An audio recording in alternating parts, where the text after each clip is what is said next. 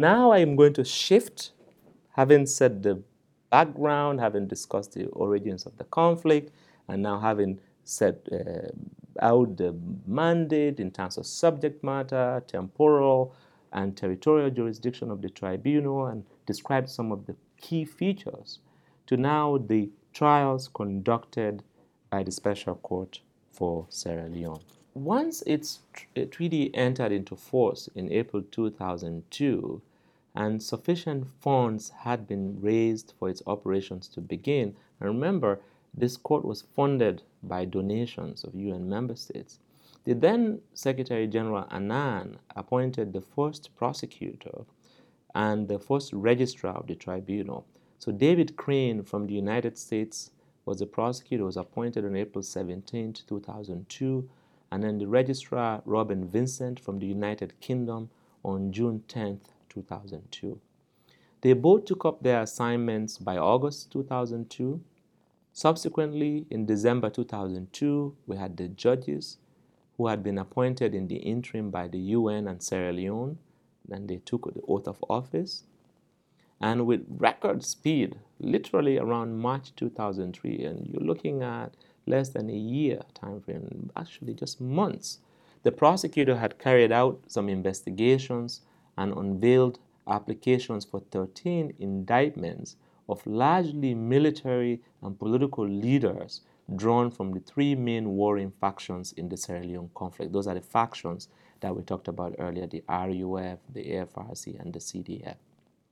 The suspects comprise the mutinying elements of the National Army, the AFRC, again, Armed Forces Revolutionary Council, the Civil Defense Forces, the CDF, militia, and then, of course, the Revolutionary United Front rebels. Most of the indictees were arrested without any difficulty because they were based in Sierra Leone. And again, I pause here for a moment because that has not been the experience of all international tribunals. Oftentimes, and we see the International Criminal Court struggling with this, because countries refuse to turn over the defendants, the trial cannot even begin. So we have essentially almost a crisis point now for the International Criminal Court, with the majority of its outstanding arrest warrants not being enforced by states. So in Sierra Leone, because most of the defendants were in the country, they just turned them over to the tribunal. Now, the RUF and the CDF cases were heard by the judges of Trial Chamber 1, while the AFRC and later the Taylor case were entrusted to the judges of Trial Chamber 2. Now, in the first of the SCSL cases, to conclude, were three AFRC commanders, namely Alex Tamba Brima, who was the first accused, second accused, Brima Bazi Kamara, and the third accused, Santigi Bobo Kanu. This is known as the AFRC case, even though it's very important from a legal point of view that it was not the organization, the group that was prosecuted. The individuals associated with the group were prosecuted. Very, very fine distinction, but an important one. So the group was not charged or prosecuted, the individuals were, even though we call it the AFRC case for short. Now, between March 7, 2003 and September 16, 2003, Brima, Kamara, and Kanu were separately indicted on 17 counts of war crimes, crimes against humanity, and other serious violations of international humanitarian law.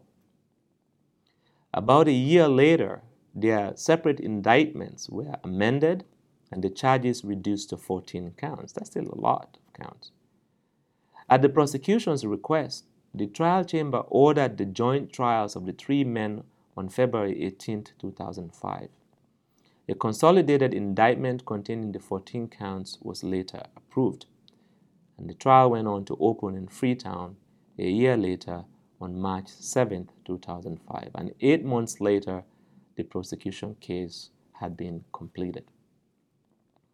Then began on June 5, 2006, the defense case, which closed at the end of October 2006. At that point, the accused had called 87 witnesses. 3 accused had called 87 witnesses in their defense.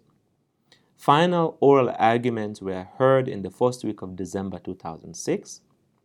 The judges of Trial Chamber 2 found all 3 men guilty of 11 out of the 14 counts of war crimes, crimes against humanity, and other serious violations of international humanitarian law on the 20th of June 2007. So that was the day on which the 3 AFRC accused were convicted. On July 19th, 2007, the 3 men were sentenced to prison terms of 50 years each for Brima and Kanu and 45 years for Kamara. Now, I could say in parentheses here, these are fairly long sentences for international tribunals, and I'll come back to that point later on. In any event, the defendants appealed, and the appeals chamber upheld all the sentences on February 22, 2008, and the logic of the appeals chamber in upholding the decision was essentially that the judges had a right to take into account the gravity, the horrific nature of what the men had been involved in Sierra Leone. And the trial chamber, in their judgment, emphasized that some of the things that had occurred in Sierra Leone were unspeakable. So they were sentencing these men to high sentences to make that point, to try to send a message to them for the sake of the victims, and also to send a message to others that they should not engage in this kind of behavior, and that if they do, the international community would ensure that there's accountability. So leaving aside the AFRC group of cases, the 3 men there, the SCSL completed the joint trials of 6 others from the CDF and the RUF militia groups. They are split evenly, 3 cases for each of the CDF, that being the militia group, and the RUF, that being the rebels. So while Sam Hinga Norman, who I had mentioned earlier, is a former deputy defense minister in Sierra Leone, while he had been indicted on March 7, 2003, his CDF compatriots, Moinina Fofana and Aliu Kondewa, indicted just over 3 months later in June 26, to be more precise, 2003. And the trial chamber granted the prosecution's request for a joint trial of these men on February 28, 2004, and approved a consolidated indictment not long afterwards. The CDF trial opened on June 3, 2004, and on July 14, 2005, the prosecution closed its case. Final oral arguments only took place at the end of November 2006, so well over a year later. And the reason was, this is due to the fact that the judges had to rule on the motion for judgment of acquittal, which is a motion that the defendants are entitled to raise, where they say, look, Your Honors, the prosecution has not given enough evidence to even subject me to this continued trial. So why don't you dismiss all the charges? The judges disagreed with them. And then, of course, there's an important element that they had to alternate the schedule of the same group of judges who were during the intervals also adjudicating, deciding upon the RUF case. So they needed some breathing room there. So on August 2nd, 2007, the trial chamber rendered the court's second judgment, finding in respect to Fofana and Kondewa, the second and third accused respectively, that each was guilty of 4 counts in the indictment. The 2 CDF accused were convicted by a majority comprised of a Canadian and a Cameroonian judge. In an interesting but really controversial twist, especially outside Sierra Leone, the lone Sierra Leonean judge on the bench, Justice Bankole Thompson, refused to convict. He wrote a rather lengthy separate opinion in which he explained that he would have acquitted the defendants because of the defense of necessity, which is known to domestic criminal law systems, including Sierra Leone, and the role that these men were playing to restore democracy to Sierra Leone. That opinion continues to be debated in Sierra Leone up to today. And I'm sure it will continue to be debated elsewhere because of the weight and the perception that Sierra Leoneans had that these people were fighting on their side against the killers and that they should not be punished by the court. But from the other perspective, the majority of the court said, even if you are fighting the good fight, your job in fighting the good fight is to ensure you comply with international law. So you cannot commit war crimes or crimes against humanity or other serious violations of international law because you happen to be fighting for a just cause.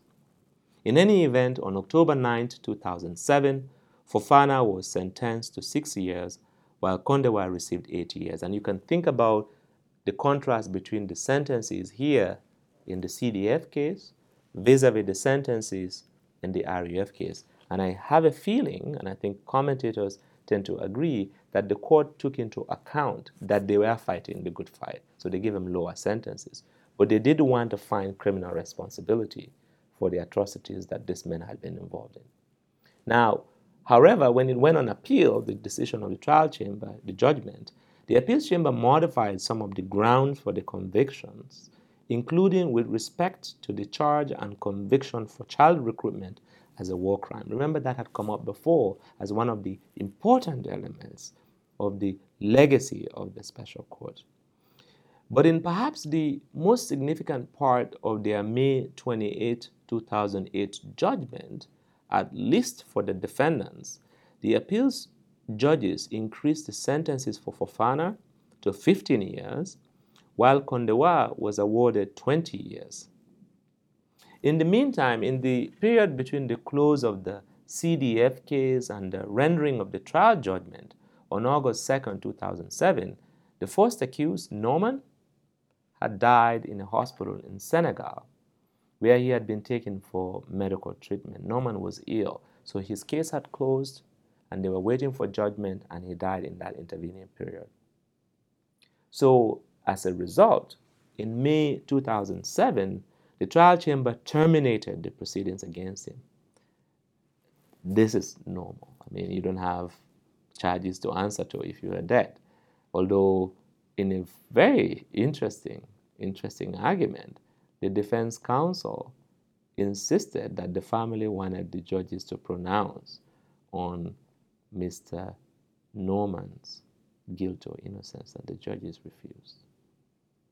I think correctly. In the RUF group of cases, the third group of cases, Issa Cisse and Maurice Kalon were indicted on March 7, 2003 on a 17-count indictment for war crimes, crimes against humanity, and other serious violations of international humanitarian law. One count was later added to the indictment, and Bao was convicted on April 16, 2003. The trial chamber ordered the joint trials of the three accused on March 5, 2004, and the RUF case, which had started on July 5, 2004, with 75 witnesses testifying for the prosecution, while 85 witnesses appeared for the defense.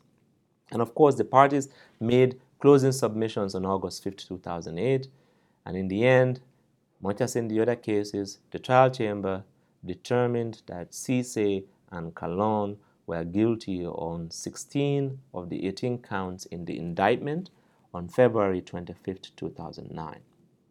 Bao, for his part, was found guilty on 14 counts, including for his role in machinating the abduction and holding as hostages the UN peacekeepers in May 2000. Remember the peacekeepers when we talked about the history of the conflict? The peacekeepers were 500 of them that had been abducted in northern Sierra Leone.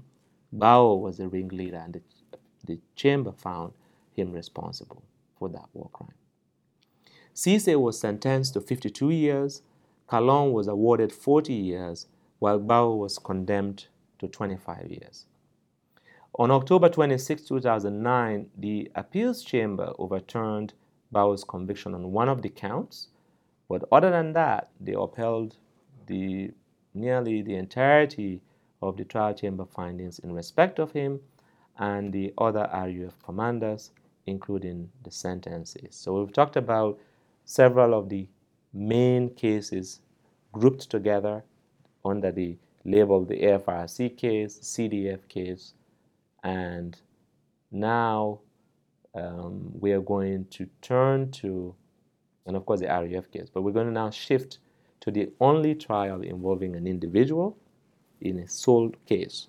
That involved Charles Taylor, the former Liberian president and Sanko associate, who was the only known Sierra Leonean to be indicted by the prosecutor. He was indicted initially on a 17-count indictment that was issued again in March, in fact on March 7th, 2003, for war crimes, again, crimes against humanity and other serious violations of international humanitarian law.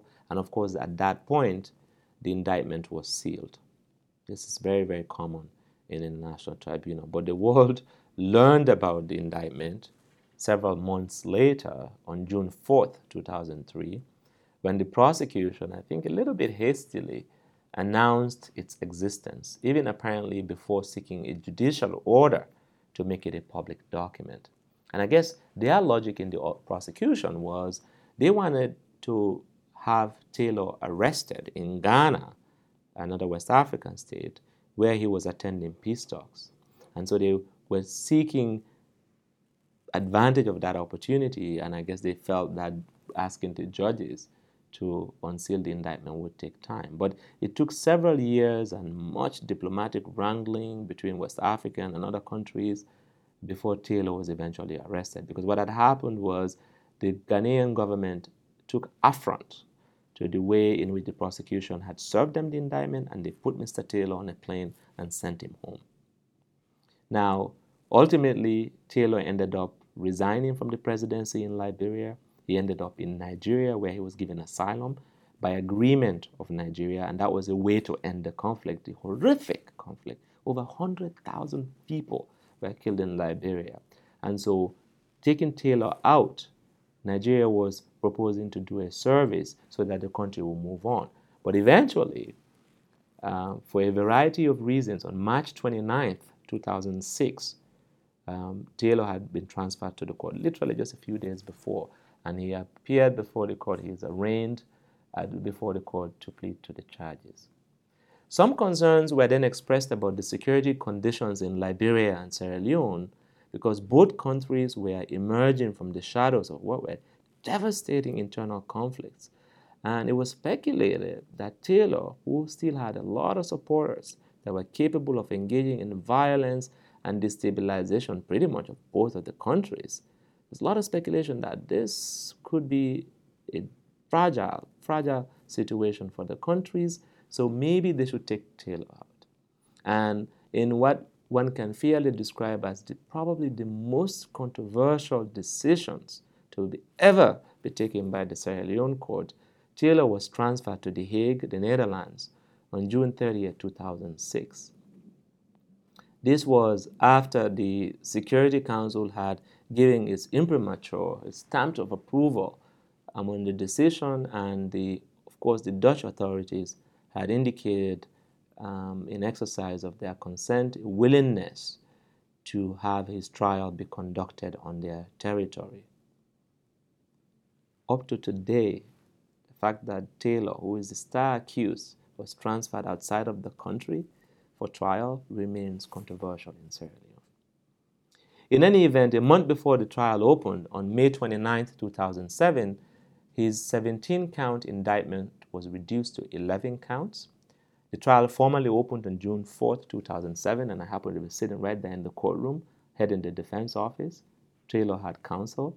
But because the accused fired his legal team on the day of the opening of the trial and insisted that he would represent himself due to inadequate time and resources that had been allocated to his provisionally assigned counsel, a fellow by the name of Karim Khan, the case had to be put on hold, and it took until January 2008 when the office that I was a part of, the Principal Defender's Office, found replacement counsel for Mr. Taylor in August of 2007.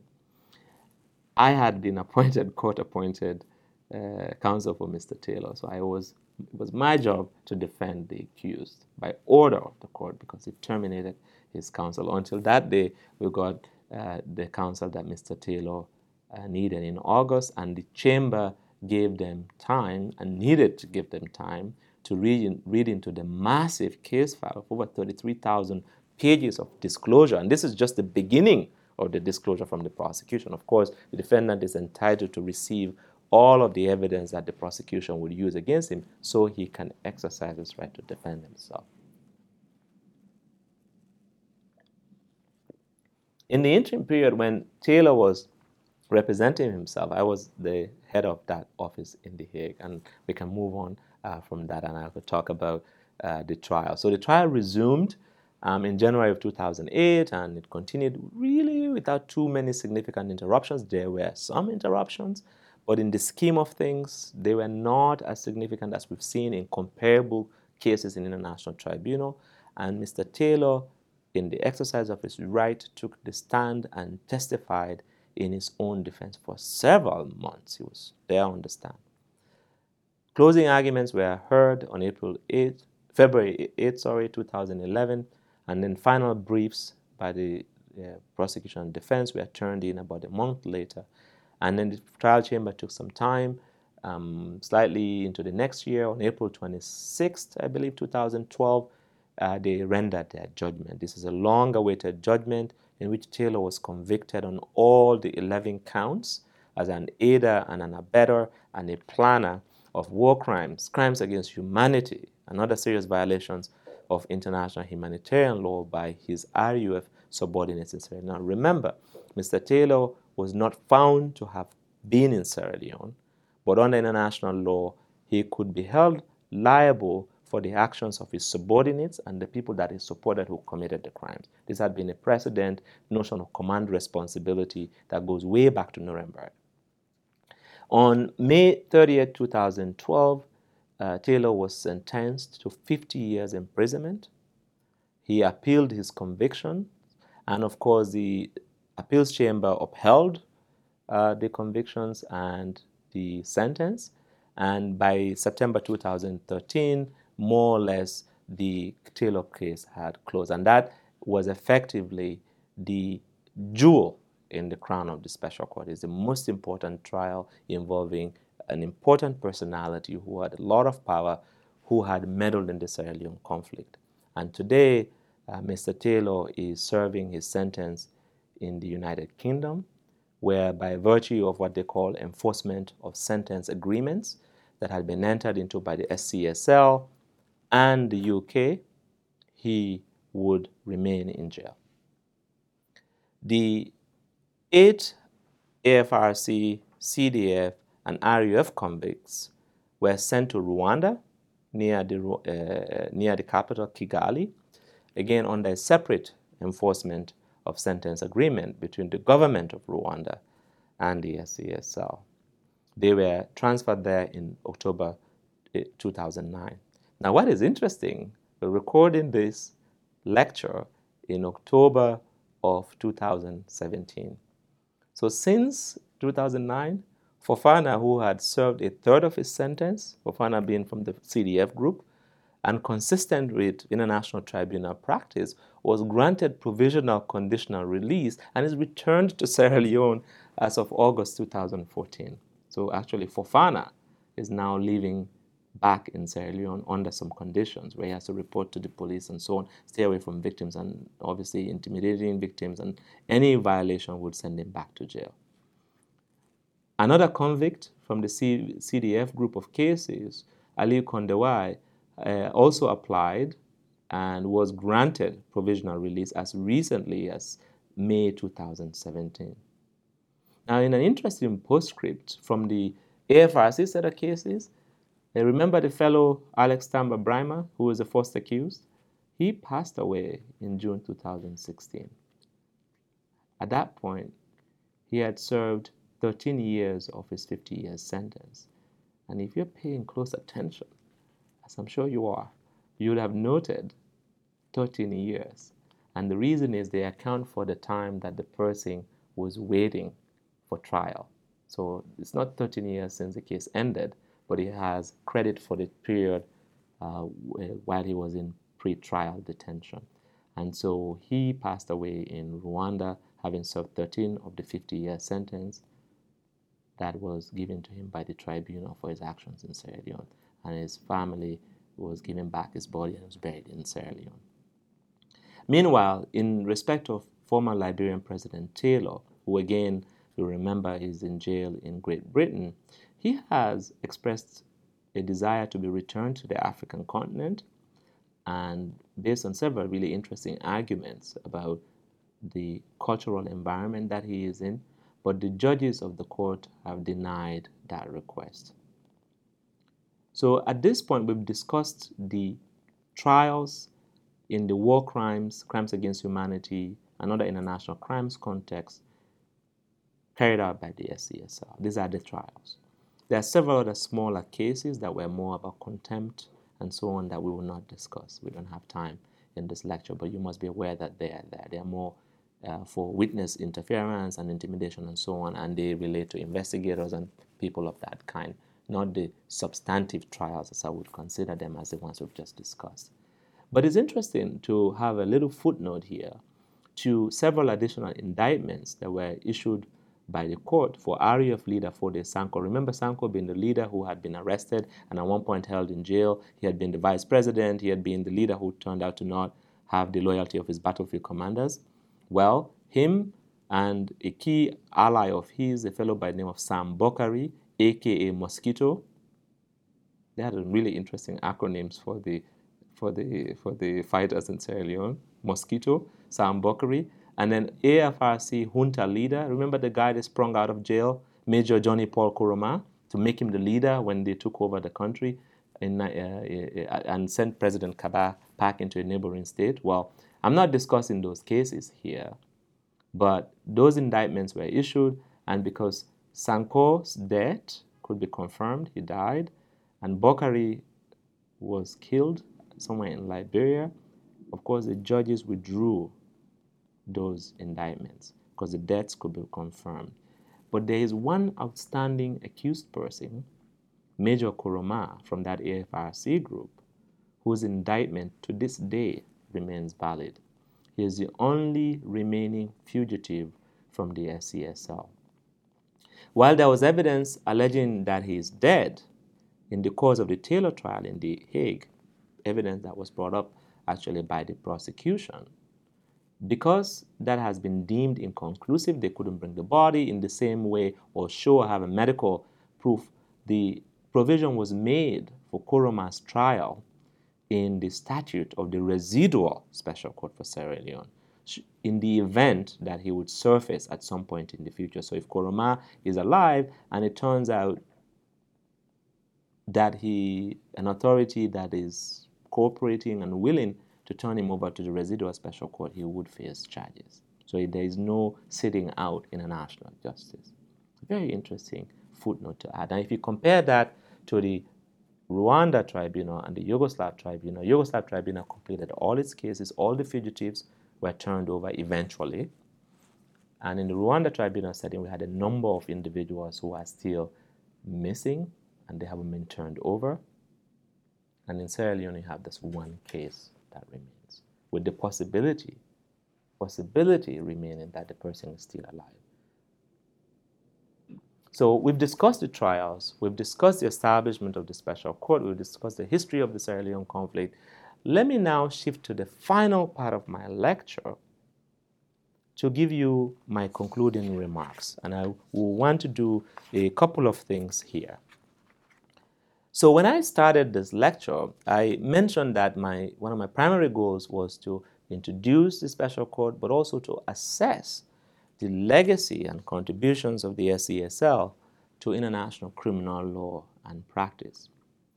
By way of reminder, this concept of legacy, as we used it, I said it should be taken to mean a specific reference to the legal rules, principles, practices, and norms that the SCSL was expected to leave behind for current and future generations of internationalized, and national courts charged with the responsibility to prosecute the same or similar international crimes.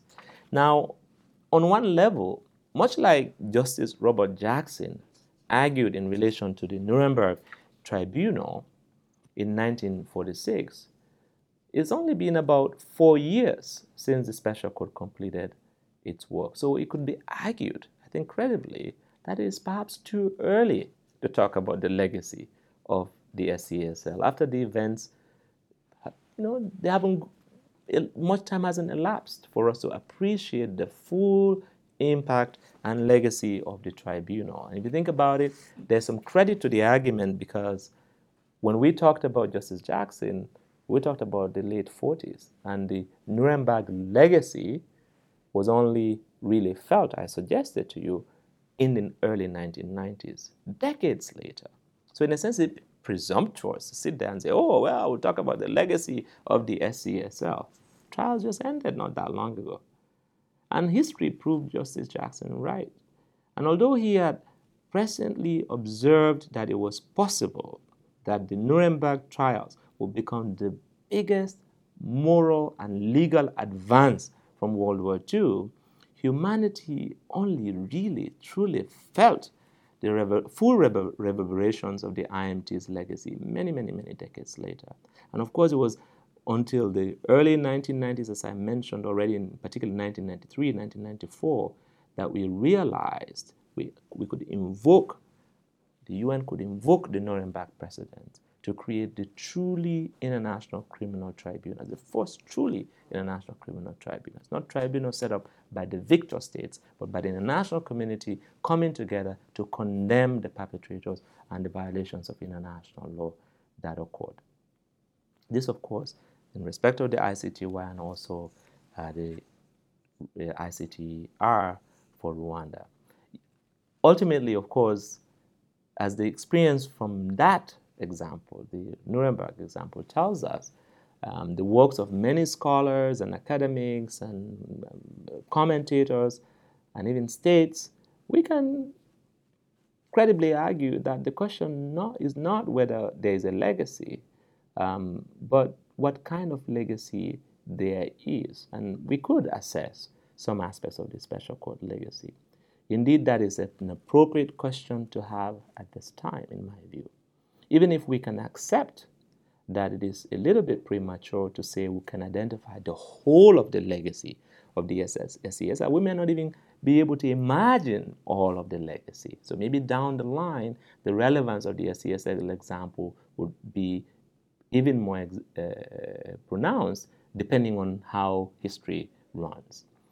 Yet, at the same time, it's never too late, never too early, in my view, to start to begin to imagine what the likely impact could be.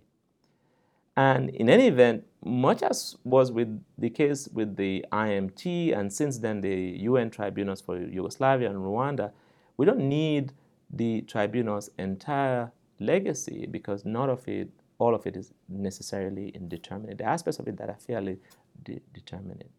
Some aspects are relatively more determinate and may therefore already be discernible. Others are less determinate and may remain hidden for a while, taking years and years, if not decades, to come out of the shadows. Such is no doubt the case with the expectation, which was floated when the Sierra Leone Court was created back in early 2000, that it might help lead to national reconciliation through its prosecutions. Now, reconciliation is both a goal and a process. As a goal, it signifies an end point after forgiveness. As a process, it implies a movement on a spectrum towards forgiveness. In my view, both can occur in individuals and in many ways to entire societies. Both will require time. So not all of the parts of the legacy require that kind of time to be identified and evaluated. So let me just say, if we judge this SCSL by Justice Jackson's Nuremberg standard, remember in the beginning, of whether the court has achieved what it was primarily set up to do, and in this case, obviously, it is to prosecute those bearing greatest responsibility for the serious crimes within its jurisdictions through fair trials that comport with the requirements of its statute and international human rights law, then I'm comfortable saying that it has. The examples of the cases that were discussed stand as proof of this. Indeed, the SCSL made an important contribution to the people of Sierra Leone, in my view, by prosecuting a total of 9 military/political leaders that are found to be among those most responsible for what happened in the country.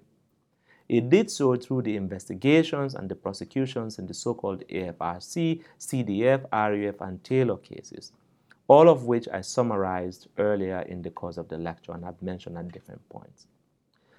Although it is legitimate, entirely legitimate, to ask whether 9 trials constituted enough justice for the horrors that occurred in Sierra Leone, especially given the scale and the widespread atrocities experienced during that terrible 11-year conflict, and to even ask the further question of the millions of dollars, up northwards of 220 million, expended in the prosecutions, those trials constitute, in my view, at least some measure of justice.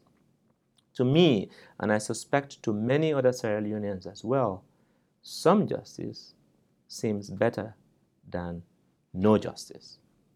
This is all the more so considering the reality that with the Sierra Leonean government's endorsement of that much hated amnesty clause in the 1999 peace accord, which of course still helped to end the hostilities by conferring the impunity on all the killers, it seems that but for the creation of the SCSL, no justice might have been meted out by the Sierra Leonean domestic courts for the heinous crimes committed during the latter part of that country's infamous civil war. Indeed, today, many known middle and lower ranking associates of those perpetrators of the heinous offenses that were prosecuted by the SCSL today roam the streets of Freetown, the capital, the Sierra Leonean capital, seemingly secure in the knowledge that they will never be prosecuted. And we have not even mentioned the apparent lack of legal and institutional capacity to prosecute international offenses in the largely corrupt and compromised national judicial system. So in the end, for me, if nothing else, the legacy of the SCSL might stand more as a symbol of justice than actual justice for Sierra Leone.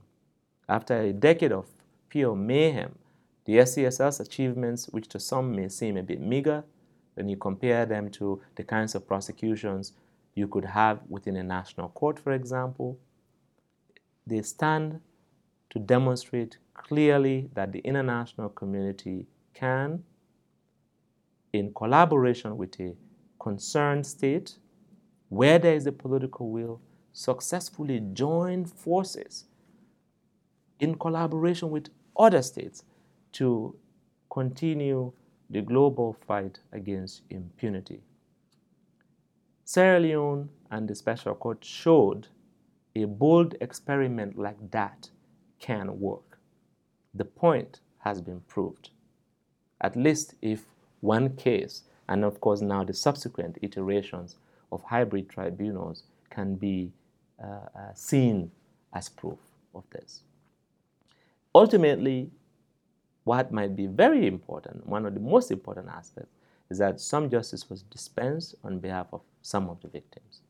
And it has left little, although it hasn't completely closed out the conversation, but it has left very little space for denial that horrific crimes were committed against innocents in Sierra Leone. In fact, when you look at the SCSL judgments and you compare them to the findings of the Truth Commission, the same names tend to pop up. So the people who were prosecuted by the court in an independent process, their names had come up there as well.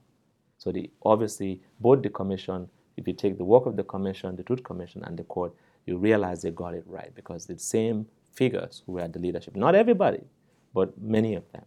So in the end, the result for me is that it's not a perfect outcome because I would have had more prosecutions. A lot of people would have had more prosecutions. But a common narrative of justice in the name of the people of Sierra Leone and for the people of Sierra Leone has emerged. Even more importantly, perhaps, the guns have fallen silent and peace and the rule of law have returned to Sierra Leone. Now, it will be a bit presumptuous for the supporters of the court, people like myself who've worked there, who make our careers in international law, to claim credit must go to the court for all these developments. But I think it can justifiably claim credit for making some small contributions towards the achievement of the current post-conflict dispensation in Sierra Leone. So let me try to bring it together as we wind down towards the end. As a general matter, we can advance essentially two principal types of arguments about the positive legacy and impact of the SCSL.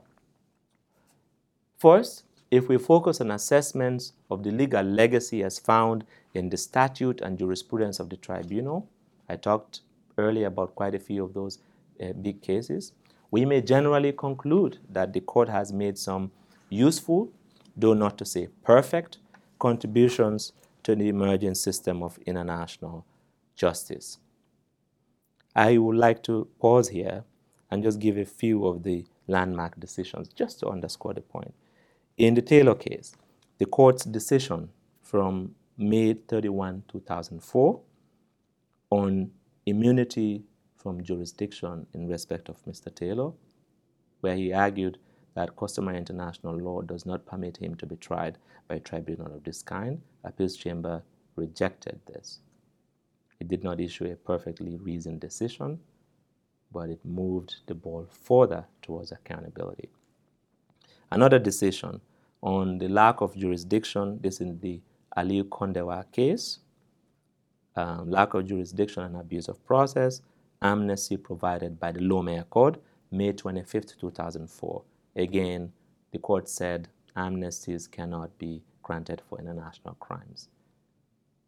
A bit controversial, but now quoted more and more as opening that door even further towards even more accountability for atrocity crimes, irrespective of whether amnesties are purportedly given by the state, because states cannot, of their own, decide to amnesty crimes that other states are entitled to keep alive and remember. I could give more examples, but let me just focus on one last one, the decision on the preliminary motion on lack of jurisdiction from May 31st, 2004 in the Sam Hinga Norman case, and this one dealt with the issue of child recruitment. And that decision has featured heavily, as I mentioned earlier, in the trials at the International Criminal Court in the Lubanga case that also was addressing the same offense, essentially. Of course, this is not to say and imply that the court did not face challenges or it could not be criticized for some of the ways it addressed certain problems. I'm not going to claim that. I think, like every human institution, it wasn't perfect. They could have done a lot of things better, but they did a lot with what they had. So that's the first big takeaway. Second, though we did not spend much time on these more institutional issues, such as the creation of the Defense Office that I mentioned and the Outreach Office, I kind of explained why they are important, but I didn't develop them. And then the idea of legacy, the legacy phase working group, if you recall, we can conclude that the court added some innovations in the practice that have added of great added value to the design and the architecture of international criminal law institutions going forward. In other words, the trials, the guilty verdicts, the reasoned judgments, and the factual findings that were bequeathed to the people of Sierra Leone are in many ways the SCSL's primary legacy. But also by fleshing out international criminal law and applying it to new factual, very complex situations, as well as innovating new institutional structures and road testing and those structures, seeing what works and what does not, the SCSL has offered both the positive lessons of what we might look to do and what we might call a negative lesson of what not to do. It still is a legacy. So in this context, the issue really in my mind is not whether the special court added or contributed. It has, and with the benefit of hindsight, we can look back and say how much it could have added, how much else it could have added to Sierra Leone, to Africa, and to international criminal justice. We can step back even further from these two big points and examine what we could call the lessons of the SCSL, and this can be grouped into those two big categories, the big basket of the positive lessons and the lessons that are not so positive. And let me just underscore as I close in terms of the positive lessons, among others, just key things that I cannot emphasize enough. For anyone who studies the special court, who takes an interest in the special court, who's watching this lecture, the court's jurisprudential achievements in respect of amnesties for war crimes and crimes against humanity, treatment of head of state immunity, child recruitment, forced marriage, remember the forced marriage as a crime against humanity, the war crimes of attacks against UN peacekeepers, these were, in my view, likely to be among the most significant jurisprudential legacies. These legacies are the ones potentially will be consulted by other courts. They are already being consulted and will serve as helpful precedents for future international trials. We've already seen this in several cases. Again, I mentioned the ICC already, where that Sierra Leone jurisprudence was featured heavily, both in the trial process, in the process of getting to judgment in respect of the Lubanga case, but also in the final judgment as well, and all the way to the appeals chamber, when the appeals chamber was now determining some of those questions. And when you look at the ICRC commentary on customary international humanitarian law with respect to child recruitment, you see the citations to the special court. And again, it's going to be something that I expect to see more of as we go forward. Regarding the practice, if we move away from the jurisprudence, I already talked about the head of state immunity issue and the amnesty, so I'm not going to repeat that. The court's laudable attempt to experiment with the creation of a defense office, to engage in really extensive and deep outreach to the population and have a two-way engagement about the justice process, and to plan its legacy, will all likely be remembered for adding significant value, in my view, to the corpus juris of international criminal law and procedure. Here too, in my view, the impact of the SCSL can already be felt. For example, we take the defense innovation from the SCSL. It essentially has served as inspiration for the first such autonomous office in the history of international criminal law at the Special Tribunal for Lebanon. Remember, when I talked about it in the context of Sierra Leone, I said it was a semi-autonomous office within the registry. Well, in the Lebanon Tribunal, they've taken even further and made it fully autonomous, which is better and more consistent with the rights of the defendant to a fair trial. In the same vein, the SCSL's outreach experience in country, it has essentially now served in many ways as a model for the work of the ICC. And in some of the cases, it's very interesting to me that the staff members who ran the outreach section, they now run the outreach efforts of the ICC in some situation countries in East Africa. They bring in the experience that they learn of how to reach out to the population, engage with the population for the ICC to benefit from. If you turn to the reverse, what I call the negative lessons or the things not to do, well, that is those that we might not replicate, right? We can examine some of this closely, okay? We will have to look at the situations and see what we could borrow. There are several of those. I'm not going to spend too much time on them because of time. It's already a long lecture. But I can make 2 points and underscore those points. One, the UN's practice, which started with Sierra Leone, and I said I'll come back to this point, to create ad hoc tribunals with limited jurisdiction over a few persons bearing greatest responsibility, is perhaps worth reconsidering in the future. And I'm going to be very frank about this. The persons responsible language gives more, in the experiences that we've seen with Sierra Leone, gives more scope for the prosecutor. So you could have the broader formulation of jurisdiction and let the prosecutor choose to focus on those bearing greatest responsibility, as opposed to writing it that way in the statute, because it led a lot of litigation and time was wasted in the tribunal. In the end, while such an approach to have the greatest responsibility language could be the pragmatic one, the number of prosecutions yielded may lead to dissatisfaction about the quantity of justice that was served to the victims of mass atrocity crimes in a given situation. This, regrettably, often leaves a bad taste in victims about the outcome of the justice process. So it's a policy consideration that I would urge be had about accountability and the direction of accountability. Secondly, on the things not to repeat list, as a structural matter, The SCSL experiment suggests that states should work hard, the international community can work hard not to set up such justice institutions, and they generate high, sometimes super high expectations in the local victim and even international advocacy communities as to the quality and the quantity of the justice that they will deliver, only to then deny them of the requisite financial means to succeed. The states should certainly not subject these institutions to the vagaries of donations-based funding. This is a point that Secretary General Annan kept emphasizing to the Security Council in urging reconsideration of the model. It's a point that I now hear the Legal Counsel of the UN make when he talks about international tribunals as a lesson from Sierra Leone. And indeed, in my view, if there is a single lesson that we can draw for the international community from the SCSL experience in terms of the design of these tribunals, it will have to be this. International criminal tribunals should never be funded primarily or solely by voluntary contributions from states. That the SCSL struggled throughout its life to secure the most basic funding to do its work was an open secret, and in my view that was bad enough. But going forward for future ad hoc tribunals, the implication seems clear enough.